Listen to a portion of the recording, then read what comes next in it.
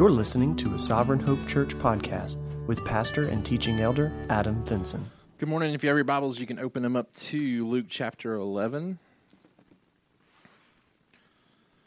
Luke chapter 11. We're continuing in our series on the parables of Luke, and probably have another 4 before we'll transition to the book of Exodus. So I'm excited to see where God has us over the coming weeks. I'll actually be out next week.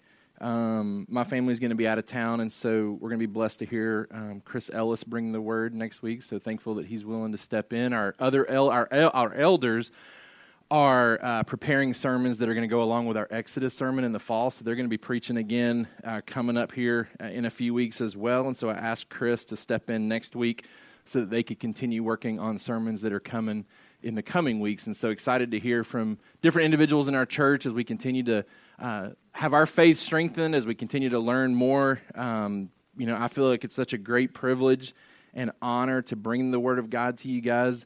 As we were singing even this morning about coming and beholding Him, I feel like God uses the teaching of His Word to help us do that, to look into God's Word, to see the truths that are found there, and to be able to come and behold those truths. And so I consider it an honor every time I get to come up here and teach to you guys, because I feel like God's using that as a way for you to come and behold Him. And so hopefully today we'll continue in that manner.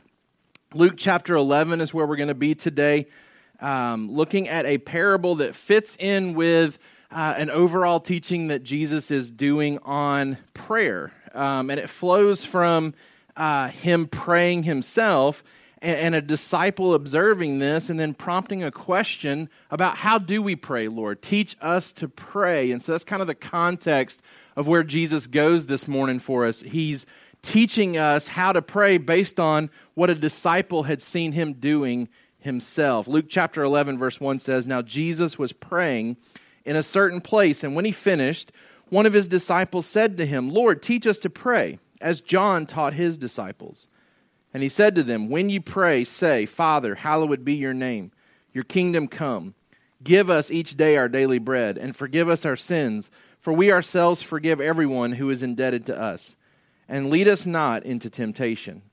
And He said to them, 'Which of you who has a friend will go to him at midnight and say to him, Friend, lend me 3 loaves, for a friend of mine has arrived on a journey, and I have nothing to set before him.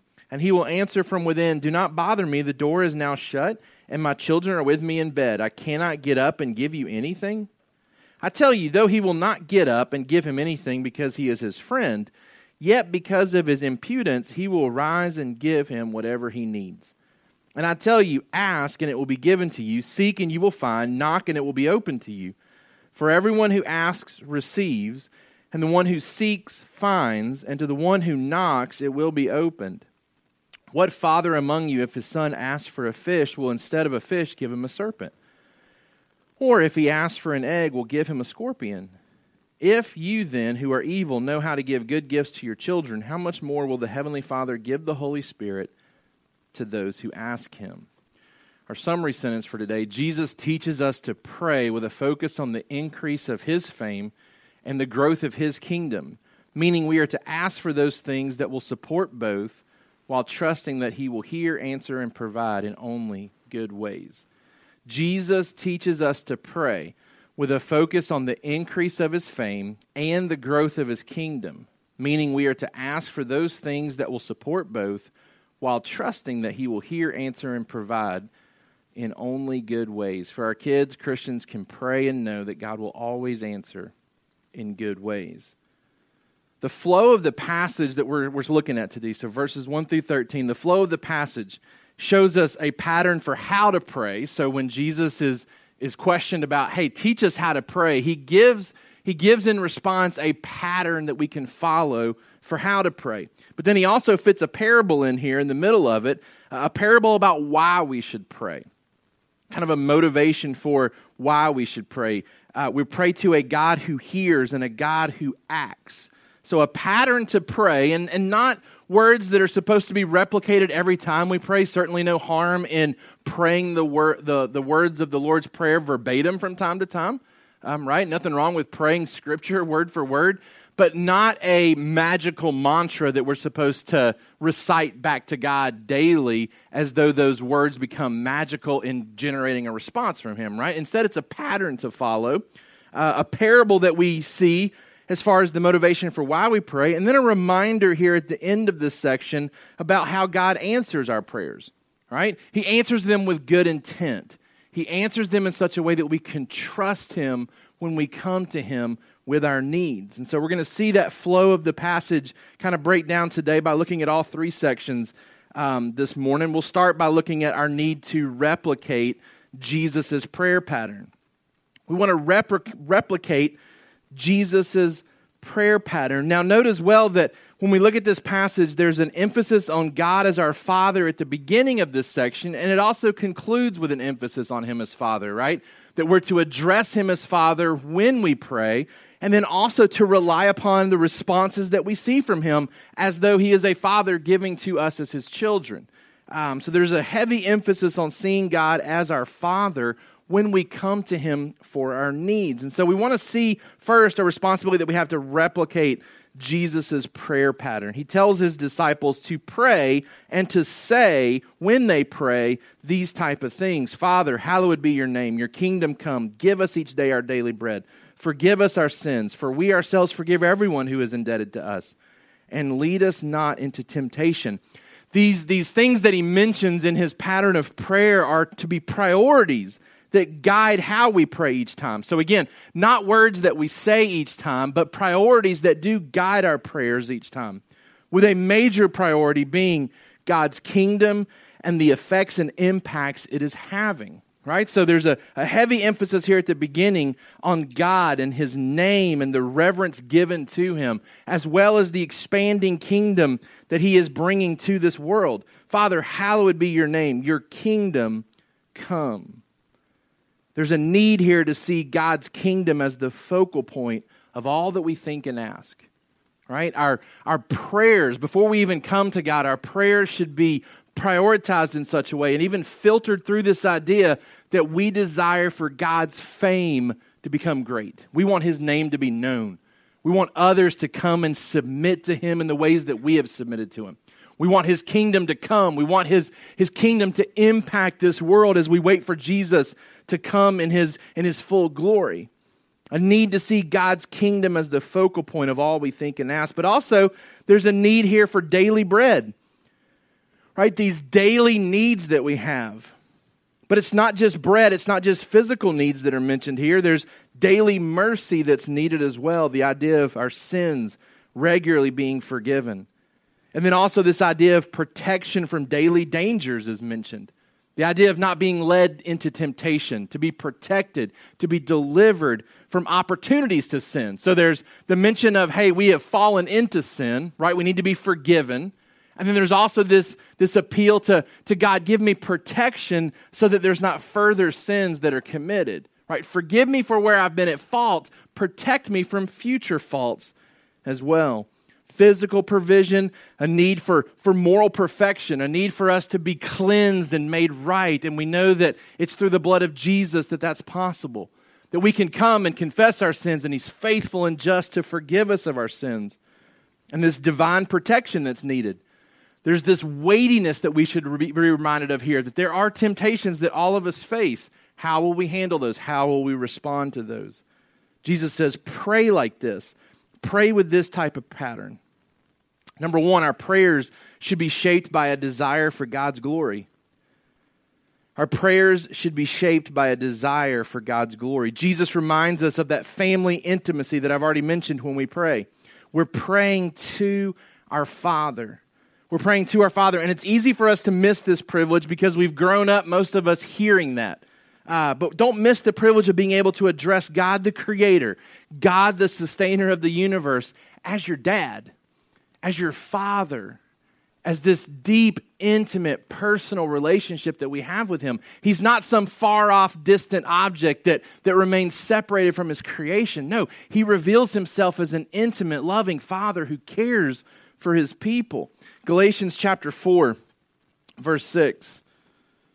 Galatians chapter 4, verse 6 reminds us of this. It says, "And because you are sons, God has sent the Spirit of His Son into our hearts, crying, 'Abba, Father.' So you are no longer a slave, but a son. And if a son, then an heir through God." Paul talks about the Spirit, the Holy Spirit being given to us in our hearts so that He can even cry out to God Himself through us, through our prayers. Right? The end of this passage talks about the Lord gives the Holy Spirit to those who ask. Galatians 4 says the Holy Spirit has been given to us as believers to where we can cry out, "Abba, Father." We can come to God with an intimate type of relationship. Romans chapter 8, verse 15. Romans chapter 8, verse 15. "For you did not receive the spirit of slavery to fall back into fear, but you have received the Spirit of adoption as sons, by whom we cry, 'Abba, Father.' The Spirit Himself bears witness with our spirit that we are children of God. And if children, then heirs, heirs of God and fellow heirs with Christ, provided we suffer with Him in order that we may also be glorified with Him."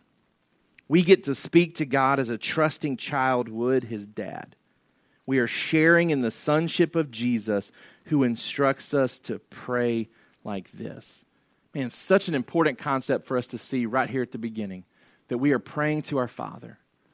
Just as a young child would come to his dad making requests with trust and confidence that his dad knows him, that his dad cares for him, that his dad hears him and will respond to him, we approach God in the same way. He is our heavenly Father.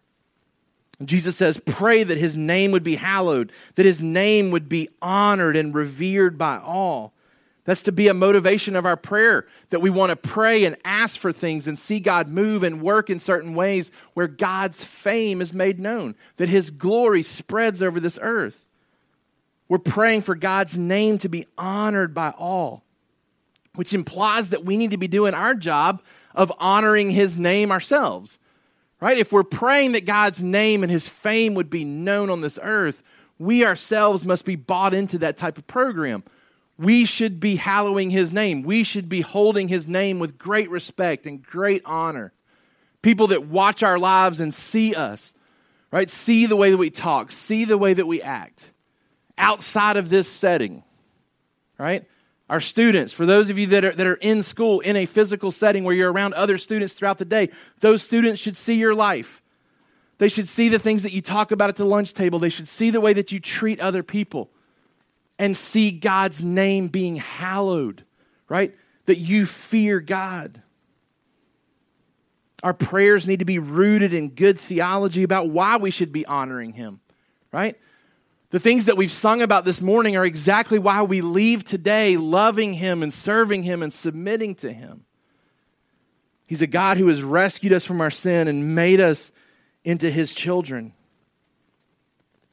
Others should see us treating Him like our Father, trusting Him and submitting to Him. Jesus says, pray this way. Pray that God's name would be hallowed. Secondly, pray that His kingdom would come. There should be a longing inside of us for the solutions of His kingdom, His return, the resurrection that He comes offering to us, sickness and sin and death being removed, eternal life being granted to us. We should be actively living out the characteristics of His kingdom now before it comes, right? So we should be living in submission to Him now, knowing that we're going to be living in submission to Him fully when He comes. All right, so hallowed be Your name, Your kingdom come. Lord, we are submitting ourselves to You. And we're praying and asking that You would work and move in such a way where others would submit to You as well. Jesus says, pray this way. Our prayers should be shaped by a desire for God's glory. Number 2, our prayers should reflect a dependency for our daily needs. We're coming to Him for our daily needs, even though oftentimes we think of our daily needs sometimes already being provided. Right? In the Middle East at this time, there was probably more of a need to think about tomorrow's needs today because they didn't have necessarily the pantries that we have. They didn't have the deep freezers that we have to where they could store up daily needs for a long period of time. I mean, most of us could survive on what we have right now for many days and many weeks and perhaps even many months before we would ever feel the impact of what am I going to eat tomorrow, right? even in that state, when 2020 hit and the pandemic was upon us in its first days, there was mass rush to the grocery store as though we needed tomorrow's food today. We already had it, right? Most of us already had it. We had it for months already before we ever knew there was going to be a crisis. And yet, immediately when we thought that our daily needs were threatened, survival mode kicked in, and we were at the grocery store filling our baskets, me included, right? Me included, like it was this need to store and to store up to make sure that our daily needs would be provided. The reminder here, though, is that we pray for our daily needs rather than being anxious about them. Our prayers should reflect a dependency for our daily needs, remembering who the source is for our good gifts. All things we need to sustain us on a daily basis come from the loving hand of our Father. Matthew 6 challenges us not to be anxious about what we're going to eat, what we're going to drink, what we're going to wear. Instead, Jesus says, pray this way. Pray for those things because they are needs. You need those things. Pray to the one who gives them. Don't be anxious and worrisome about them. Instead, bring them to the one who provides. Pray for these things. Don't be anxious for them. And then number 3, he tells us our prayers should express a sensitivity towards sin. Our prayers should express a sensitivity towards sin. Verse 4 says, forgive us of our sins, for we ourselves forgive everyone who is indebted to us, and lead us not into temptation. It's very easy for our prayers to be honed in on verse 3, where we're bringing our daily needs, or what we perceive to be our daily needs. Oftentimes we go outside of what are true needs and categorize other things to be needs when maybe they're not, right? We don't always find ourselves praying for God to work and move and act in our life, even if it's different than our preferences, so that His name is hallowed, so that His kingdom is coming, right? We don't typically pray that way. We're not prone to, and we're forgetful to pray that way. We're also forgetful to pray in regards to our sins. A lot of times we think in terms of our sins being covered completely by the blood of Christ, which they are, right? But we think about them being forgiven in the past, right? And we don't remain mindful of the fact that we are doing things daily that are not in submission to Him, that need to be confessed to protect ourselves really from the hardness of sin. Not to confess them as though, hey, they're not forgiven until they're confessed, right? This isn't, hey, don't forget about those sins that still need to be confessed today because otherwise they're not forgiven. I mean, we totally believe in the security of the believer here that when you're saved, you are saved, right? The blood of Christ covers all of your sins, past, present, and future. Right? I went to school with some kids who, in high school, they would talk about the theology of their church. And they truly believed if sins were unconfessed, they were not forgiven. And so they would labor at night trying to recall, what did I do today that needs to be confessed? Because if I forget something, it's not truly forgiven. We don't believe that. We don't believe Scripture teaches that, right? Scripture doesn't teach that, but it does teach that if we're not careful, we will become hardened to sins that maybe we've already been forgiven of. If we're truly a believer, we've been forgiven of them, but we're not exempt from being hardened to some of those things. And so confessing them keeps us soft, keeps us sensitive to what God has called us to be. And so Jesus says, pray this way. Pray for the forgiveness of your sins. Forgiveness is commonplace in a believer. Believers need to be forgiven, and they need to be forgiving as well.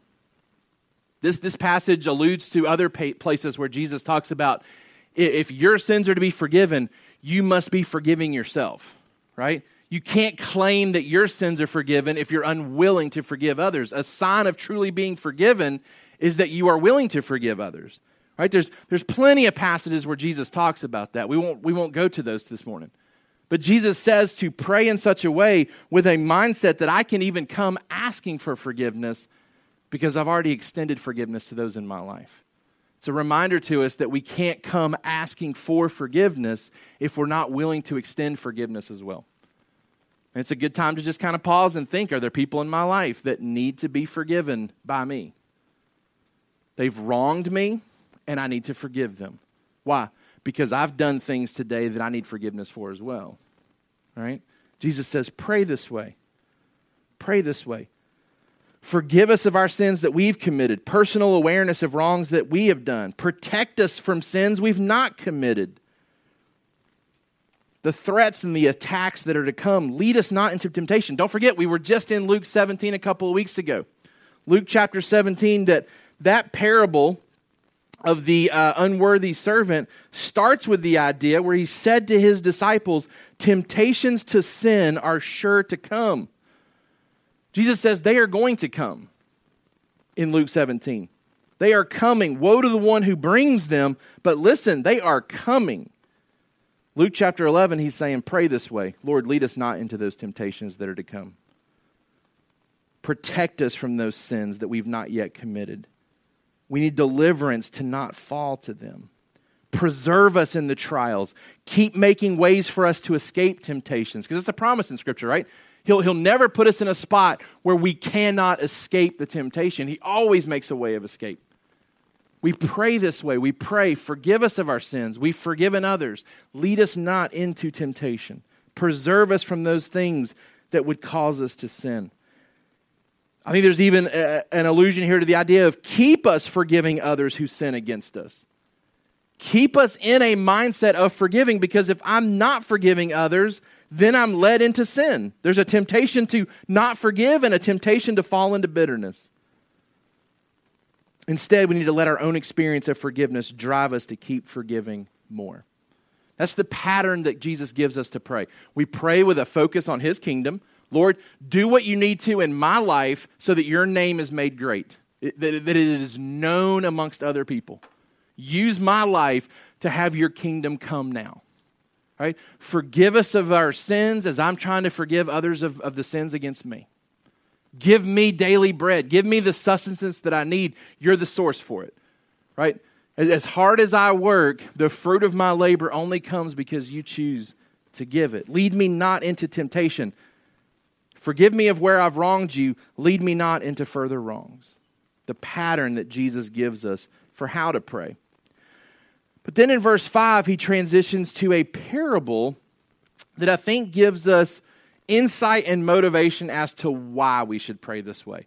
Why should we come praying to our Heavenly Father? And he said to them, which of you who has a friend will go to him at midnight and say to him, friend, lend me 3 loaves? For a friend of mine has arrived on a journey and I have nothing to set before him. And he will answer from within, do not bother me. The door is now shut and my children are with me in bed. I cannot get up and give you anything. I tell you, though he will not get up and give him anything because he is friend, yet because of his impudence, he will rise and give him whatever he needs. Point number 2 here is to respond with patient persistence. To respond with patient persistence.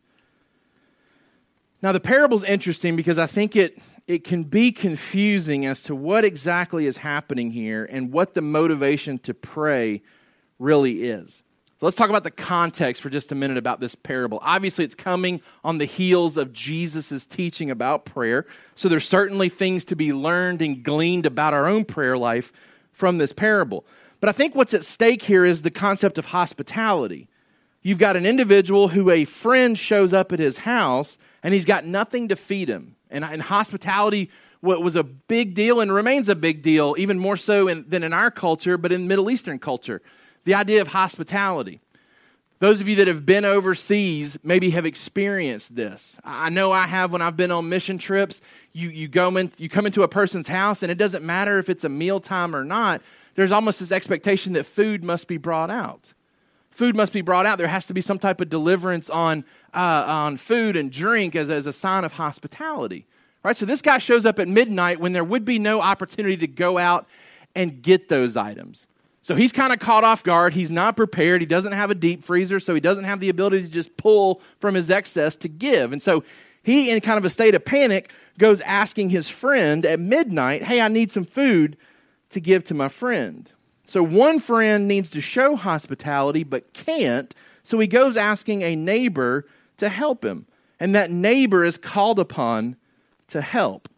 Now, Jesus poses this in the form of a question. He says, how many of you, if you had a friend, or which of you who has a friend will go to him at midnight and say to him, so he says, put yourself in position here.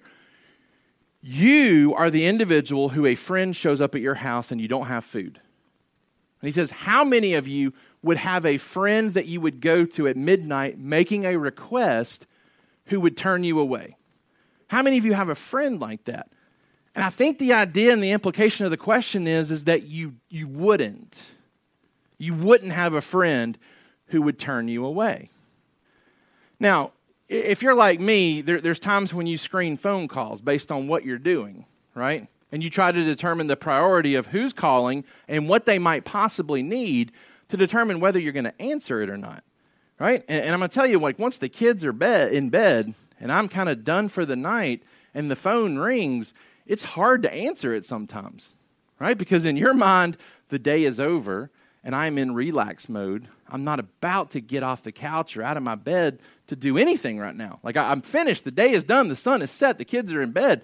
Whatever the rest of the night holds, it's for me. It's my time, right? But in this culture, even more so than our culture, because most of us are probably going to answer, especially if the phone rings multiple times, we're going to think, oh, this person really needs something. Now, if you only call me one time after 9 o'clock, the chances of me answering are low. You call me 3 times, then I'm probably going to answer because I'm assuming it's an emergency, right? But I think in this culture, there's a little bit more of a mindset towards hospitality. And I think what the motivation here is, he says, look, I tell you, though, he will not get up and give him anything because he is his friend, yet because of his impudence, he will rise and give him whatever he needs. So Jesus says there is a motivation for this neighbor to help the friend, and it extends beyond just the fact that they're friends. This word is really hard to interpret. Impudence. Sometimes it's translated as persistence or shamelessness.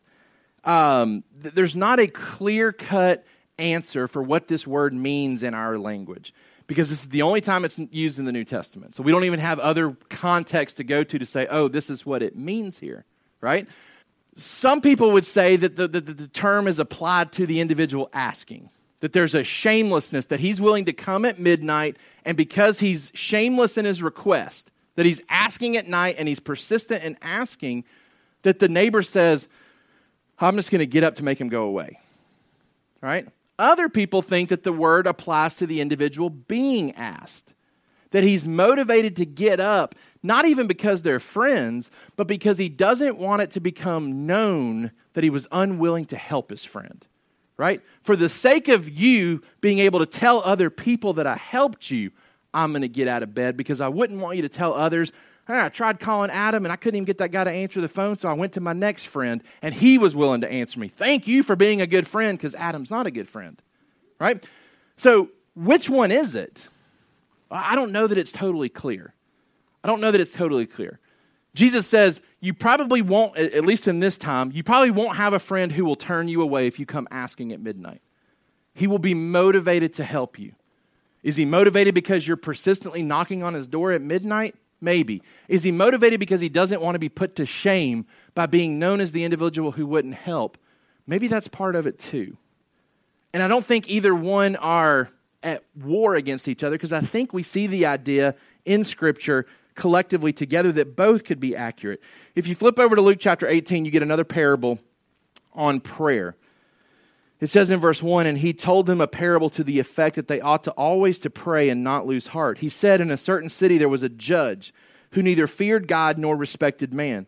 And there was a widow in that city who kept coming to him and saying, give me justice against my adversary. For a while he refused, but afterward he said to himself, though I neither fear God nor respect man, yet because this widow keeps bothering me, I will give her justice, so that she will not beat me down by her continual coming. And the Lord said, hear what the unrighteous judge says. And will not God give justice to his elect who cry to him day and night? Will he delay long over them? I tell you, he will give justice to them speedily. Nevertheless, when the Son of Man comes, will he find faith on earth? Now, this parable seems to have the idea of persistence, that we continually come to our Father. Now, it is reminded to us that we don't come in the same way that a widow comes to an unjust judge, where she has to wear him down to where he finally relents and says, okay, I'll give you justice. Jesus emphasizes we come, and even if we come persistently, we can expect a speedy response. that he wants to give justice to his people. So there is the idea of persistence here. I think, too, it's important to note that when a character in a parable plays or alludes to the position of God, it's always meant to pale in comparison to how God would really act, right? So even in this case where the judge is kind of being used as one who is responding with justice, Jesus is quick to say God would be way better in that situation than that judge, right? That judge only responds because that woman keeps bothering him. He says, God's not like that. God is better. As an administrator of justice, he is better because he cares about his people. This judge has no care for her, and yet he will even respond. God cares so much for his people, he will most certainly respond. So in this case, the neighbor kind of plays the role of God here because there's requests being made, the neighbor responds. Is he responding because of the persistence of the neighbor knocking? Maybe. But I also think there's a piece where God responds for the sake of his name. He wants to be known as a God who cares for his people. He wants to be known as a God who cares for his people. See where we're at. Parable point. God is ready, able, and willing to respond to our needs because of our relationship to him. But even more so because of his desire to make his name known as one who provides for his people. Does the neighbor act because of the persistence or because he wants to avoid his own shame? Are we called to be shameless in our persistence to pray? Is God motivated to avoid shame in responding to us? We saw that we're to pray for God's name to be hallowed. I think it's both. I think that we should be persistent in our prayers, but we can be persistent in our prayers knowing we're not trying to wear God down to respond to us. We can be persistent in our prayers knowing that he will act, he will move, not just because we're a friend of his, not just because we're his sons and daughters, but because of his great name. He wants his name to be known in certain ways. Think about how Exodus 32 points to this. Exodus 32, when the children of Israel sin and they create the golden calf and they're worshiping because Moses is up on the mountain and he's delayed in coming. There's the conversation about, hey, maybe we need to wipe out these people and start over with Moses, right? God still keeps his promises, but he starts over with Moses. And Moses says, what about your name, right? What about your name? Because if you do that, the Egyptians and other nations are going to see this and they're going to have an opinion about it. The Bible says that because of his name, he spared the people. He spared the people for the reputation of his name. 1 Samuel chapter 12. 1 Samuel chapter 12. Israel crying out to God for a king. Crying out with wrong motivation. They've sinned. Look at this interesting passage in 1 Samuel chapter 12, verse 19. And all the people said to Samuel, pray for your servants to the Lord your God that we may not die.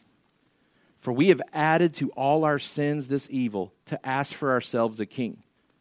Right? The people of Israel confessing to Samuel, we need prayers. We need you to pray like Jesus is going to tell us to pray in the future. Pray that God would forgive us of our sins. Because we have sinned. We have added evil. We have been motivated by evil to ask for ourselves a king. Look what verse 20 says. And Samuel said to the people, do not be afraid. You have done all this evil. That is a weird sentence. Because it seems to go against everything that we know to be true, right? Do not be afraid, you have done all this evil, right? It doesn't say, do not be afraid, you've done enough good to offset this evil. It just says, do not be afraid, you have done all this evil. Yet, do not turn aside from following the Lord, but serve the Lord with all your heart, and do not turn aside after empty things that cannot profit or deliver, for they are empty. Look at verse 22. For the Lord will not forsake his people for his great name's sake, because it has pleased the Lord to make you a people for himself. Look what John Piper has to say. It was God's good pleasure to join you to himself in such a way that his name is at stake in your destiny. It was God's good pleasure to possess you in such a way that what happens to you affects his name. Man, that should give us such confidence and assurance. Right? We're not coming to God banking on a friendship. We're not even coming to God banking on a father-son relationship. We are coming to God, and God is moving and acting for His name's sake, which gives us like extra confidence, like double layers of confidence here. It's not just that He has made me His son that I can trust Him. I can trust Him because He has bound Himself to me, to where my destiny, the way my life turns out, the way He does or doesn't provide for me says a whole lot about Him. And He is in the interest and the business of making His name great. He is in the interest and business of bringing His kingdom here. Right? So we pray to a God who gets up and acts. Yes, because we persistently ask Him, but He's also getting up and asking and responding to what we ask because He wants to provide, because it makes His name further known on this earth. He moves and acts. I've told you guys before, God doesn't owe us anything except for the fact that He has obligated Himself to keep promises to us. He didn't have to make the promises, but He chose to. And because He's a God who does not lie, because He is a God who does not change, He has obligated Himself to keep the promises. He has to. He has to. His name's at stake. And He will not let His name be profaned. He will not let His name fail. This is the reassurance to us. Why do we pray? Because God will get up in the middle of the night. He will move and act, not just because of our friendship with Him, but for His name's sake, He will move and act. He always honors His name. He remains committed to His people to honor His name. Number one, the parable reminds us that we pray to a God who is able to meet our needs. He has, just like this neighbor has the food that the neighbor needs to provide for the other friend. God has what we need. Our God is a better neighbor who can abundantly supply all that we need. Yes, there's a persistence to what we ask, but there's a confidence. We're not trying again to wear God down and to make Him move. No, we come with confidence. We can continually ask knowing that He will move. Going back to Luke chapter 11. I tell you, ask and it will be given to you. Seek and you will find. Knock and it will be open to you. For everyone who asks receives. The one who seeks finds. And to the one who knocks it will be open. Be persistent in your prayers, knowing that He will move and act for His name's sake. Those who keep asking, seeking, and knocking believe God will answer. Number two, the parable reminds us that we pray to a God who desires to meet our needs. Not only does He have the ability to do it, He desires to do it. He finds pleasure in taking care of His people as a means of making His goodness known to all. The way He cares for us is a witness to the world. He takes care of His people. I hope that we'll see that even further when we go to the book of Exodus and we see Him gather that people for the very first time. And we begin to see how He works and moves and cares for them for His name's sake. For His name's sake, He works and moves and provides for His people. So pray the pattern that Jesus gives to us. Respond with patient persistence, knowing that He will respond for His name's sake. And then number three, recognize God's positive provision. His positive provision. God says, or Jesus says, what father among you, if his son asks for a fish, will instead of a fish give him a serpent? Or if he asks for an egg, we'll give him a scorpion. Again, the questions that Jesus is asking is, this doesn't happen, or this isn't true, or this is not the case, right? You wouldn't have a friend who would turn you down at midnight. You wouldn't have a father who would give his son a serpent instead of a fish, or a scorpion instead of an egg. If you then who are evil know how to give good gifts to your children, if you then who are evil, who know how to get up out of bed at midnight to help a friend, how much more does God do it? How much more is God willing, ready, and able to do it? If you know how to give good gifts to your children, if you know how to give good gifts to your friends and neighbors, how much more will the Heavenly Father give the Holy Spirit to those who ask Him? He responds and He hears and responds to our prayers. And number two, He's good in all of His responses. He hears and responds, and He's good in all of those responses. Good answers to all of our requests. No evil substitutes. We don't ask for a fish and get a serpent. We don't ask for egg and get scorpions. Not just good answers, but the best answers. He knows us and loves us like a father knows his child. We never need to be afraid of the answers that He gives. the pattern to pray, the parable that helps motivate us to know why we should pray, because a father that loves us will get up in the middle of the night because he cares about his name. He wants to be known as a dad who cares for his children. And then we're reminded that he only answers in good ways. He only gives good to his children. But I want to kind of end with this. Because if you're like me, you read something like this and you say, well, what about the inconsistencies that I practically see? Right? I mean, we're praying every Sunday for a variety of prayers, and they are answered differently. Right? There doesn't seem to be any consistency in how God answers prayers. Right? We pray for sickness, and some people are healed and some people aren't. We pray for family additions, right? We pray for we pray for all of our singles to get married. Some of them get married, some of them don't. We pray for our young married couples to have kids. Some of them have kids, some of them don't. Why is there inconsistencies if we're serving the same God, right? Why does he not answer the same way? If these are needs, why doesn't he meet the needs in the same ways? I put in my notes, there's a universal truth that we can't miss here. A fallen world brings challenges. Right? A fallen world brings challenges. Sickness, barren wombs, conflict in relationships where people were heading towards marriage and the relationship is severed. Death. A fallen world brings challenges that God only seems to temporarily overcome for kingdom purposes. Meaning, God does not ever give us a promise that he will overcome this fallen world for his people in all times.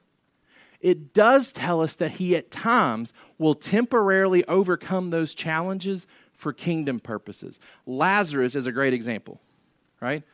Mary and Martha were like, hey, Jesus, if you had been here, our brother wouldn't have died. Right? Like you could have healed him. That's the case for anybody that's had a loved one die. For those of us that have family members right now that are staring at death, right? They're sick. We're praying for their healing. God may choose to heal. He may choose not to. We know that he resurrects Lazarus from the dead, brings them from death to life, not just for Mary and Martha, not just because they cried a healthy amount of tears, not because they asked him so many times to do it. You read the rest of that chapter and you find that people believe in Jesus because of the healing. Right? It's even part of the motivation for why they move towards killing Jesus so that he dies in our place for our sins because of the resurrection of Lazarus. He does it for kingdom purposes. Does he love Mary and Martha? Yeah. He loves his name more though. And he is working and moving for kingdom purposes. So there's inconsistencies in how we see God answer and respond. Lazarus died again. So even though God healed, it was temporary. We're subject to this fallen world. We can pray all we want to for sickness to go away. It'll never go away until Jesus comes back. He may heal some of us for extended periods of time, but there's coming a day we will die unless he comes back first. He works for kingdom purposes. So here's some important truths to remember as you're trying to reconcile the inconsistencies that you even see in your own prayer life for how God responds. Number one, prayer is not a way for us to make God aware of our needs because he knows before we ask. Matthew 6:8 tells us he knows before we even ask what our needs are and what our wants are. So prayer is not a way for me to inform him. We don't come to him and make him aware of something that he didn't already know. Right? We're not bringing a Christmas list to him like we would bring it to a parent who says, hey, I don't know what to get you for Christmas. Tell me what you want. Right? God already knows what we want. He already knows what we're going to ask before we ever ask it. So prayer is not a way for us. So we don't have to worry about, oh man, God didn't know I needed that because I didn't tell him. Right? He knows what we need. Number two, prayer is a means for us to receive the very things we need. And by not asking, we may not receive. James chapter 4:2 says, you have not because you ask not. So there is the perception and the possibility here, and I would say it's valid because it's said in God's word that there are potentially things that you don't have because we haven't asked for them. We haven't submitted ourselves to the fact that he is the giver of good gifts. We haven't asked for those things, and therefore he has not given us those things. And until we ask, he will withhold those things potentially from us. But number three, prayer is also not a way to pull God's lever to receive whatever we want, but instead a way for God to give whatever he wants. Prayer is not a way to pull God's lever to receive whatever we want, but instead a way for God to give whatever He wants. When we would go to, whenever we go to a restaurant, Mike and C's, any of these restaurants that have those cheap toy machines that are meant to steal parents' quarters because the kids are enamored with the glowing lights and the promise of possessions that rarely do you actually ever get, right? My kids will ask for quarters and they'll say, "Oh, I'm going to get this because I want to go get that." And it's like, that's probably not what's going to come out of that machine when you put the quarter in, right? Like there's a whole host of other things. The odds of you getting that one thing that you can see at the top of the pile is probably not also at the bottom of the pile. Prayer is not our attempt to put quarters into God's machine and pull the lever and get what we want. We do pray and put quarters into the machine and pull the lever, and God gives. He gives what He wants, though. And it's our responsibility to take that gift and say, this is what's good for me. I thought I was asking for something else, but this is what God gave to me. This is what is good for me. Now, the machine at Mike and C's doesn't know what's good for you. It gives you junk. It gives you junk and takes your quarters, right? But God gives sometimes the exact opposite of what we've asked. But He gives it because it's good. I put in my notes just a thing to kind of reflect upon. Prayer may very well be the way that we better learn ourselves what we actually need by asking God for what we perceive to be our needs and then waiting in anticipation to see what good we truly need from Him based on what He chooses to give and not give to us. Ponder that for a second. Prayer may very well be the way that we better learn ourselves what we actually need by asking God for what we perceive to be our needs and then waiting in anticipation to see what good we truly need from Him based on what He chooses to give and not give to us. You can kind of simplify that by saying, in Him, we learn our needs. In Him, we discover our needs because it's in Him that He provides for what our needs are. Not what we perceive to be our needs, right? We come asking and praying and saying, God, this is a need, this is a want, this is what I would like to see happen. And then God responds and gives us what we need. And sometimes it's not directly what we asked for. But we can trust He is a Father who doesn't give scorpions to people asking for eggs. He doesn't give snakes to people asking for fish. We can also trust that He is working and moving for kingdom purposes for His name's sake, and He's only going to respond in good ways. We come asking, and we come knocking, and we come seeking, and we do it persistently, and we know He is going to get up in the middle of the night. He is going to act and move. And He's going to work and move in ways that meet our needs. Even if we don't fully understand what those needs are, we can bank on the fact that He does. That ought to give us all the confidence in the world to pray to Him. Our application, evaluate your prayer life. Determine what changes need to be made based on what you've learned today. Does the content of your prayers potentially need to be adjusted and changed? Does your perspective need to be adjusted and changed? Do you need to shift how you even think about coming to God with your needs? Have you seen Him as your Father? Have you seen Him as a Father who gives abundantly good to His children? Have you seen Him at times as a machine that you pull a lever and you expect to get certain things from Him and then you're disappointed when you don't? Are you willing to come to Him saying, here's what I think I need, but God, you give me what I do need? That's where He wants us to be. He wants us to be coming with persistence saying, God, here's what I think I need, but hallowed be your name, your kingdom come. You give me what I truly need because you know it better than I do. Let's pray together. God, we come to you praying that your name would be made great through our lives, through this community, through our neighborhoods, through our workplaces, through our schools. God, we want your name to be made great. We want people to see us trusting you as our Father and to be drawn to you because of the ways that you care for us as your children. But for that to happen, God, we've got to reflect to people around us that we trust you and that we trust you to know our needs better than we do. So God, give us a heart and a desire and a mindset that reflects that. Lord, help us to come to you praying for our daily needs. But help us to temper it with, hallowed be your name, your kingdom come, because that's more important than my daily bread. Lord, help us to know that at times you don't overcome the fallenness of this world in our case. And by not overcoming it, it's for kingdom purposes as well. That when your people trust you, your name is made great. It'd be easy for you to always give everything that we ask. People would come running from everywhere. We see this, God, in Scripture where masses came when they thought that all you were doing was working miracles through Jesus. But Lord, we know you call us to a much deeper trust than that. Lord, help us to trust you when you don't give us what we ask for. Help us not to walk away saying, I prayed for fish and eggs and I got serpents and scorpions. God, help us to see through that. Help us to see that in you, our needs are better understood. In you, we actually learn what we need, because whatever you give us, that's what we need. Help us to trust you with that today. It's in Jesus' name we pray. Amen. Thank you for listening to the Sovereign Hope Church podcast. We trust that you've been encouraged by the word. For more information about our church, please visit our website at www.sovhope.org. Again, that's www.sovhope.org.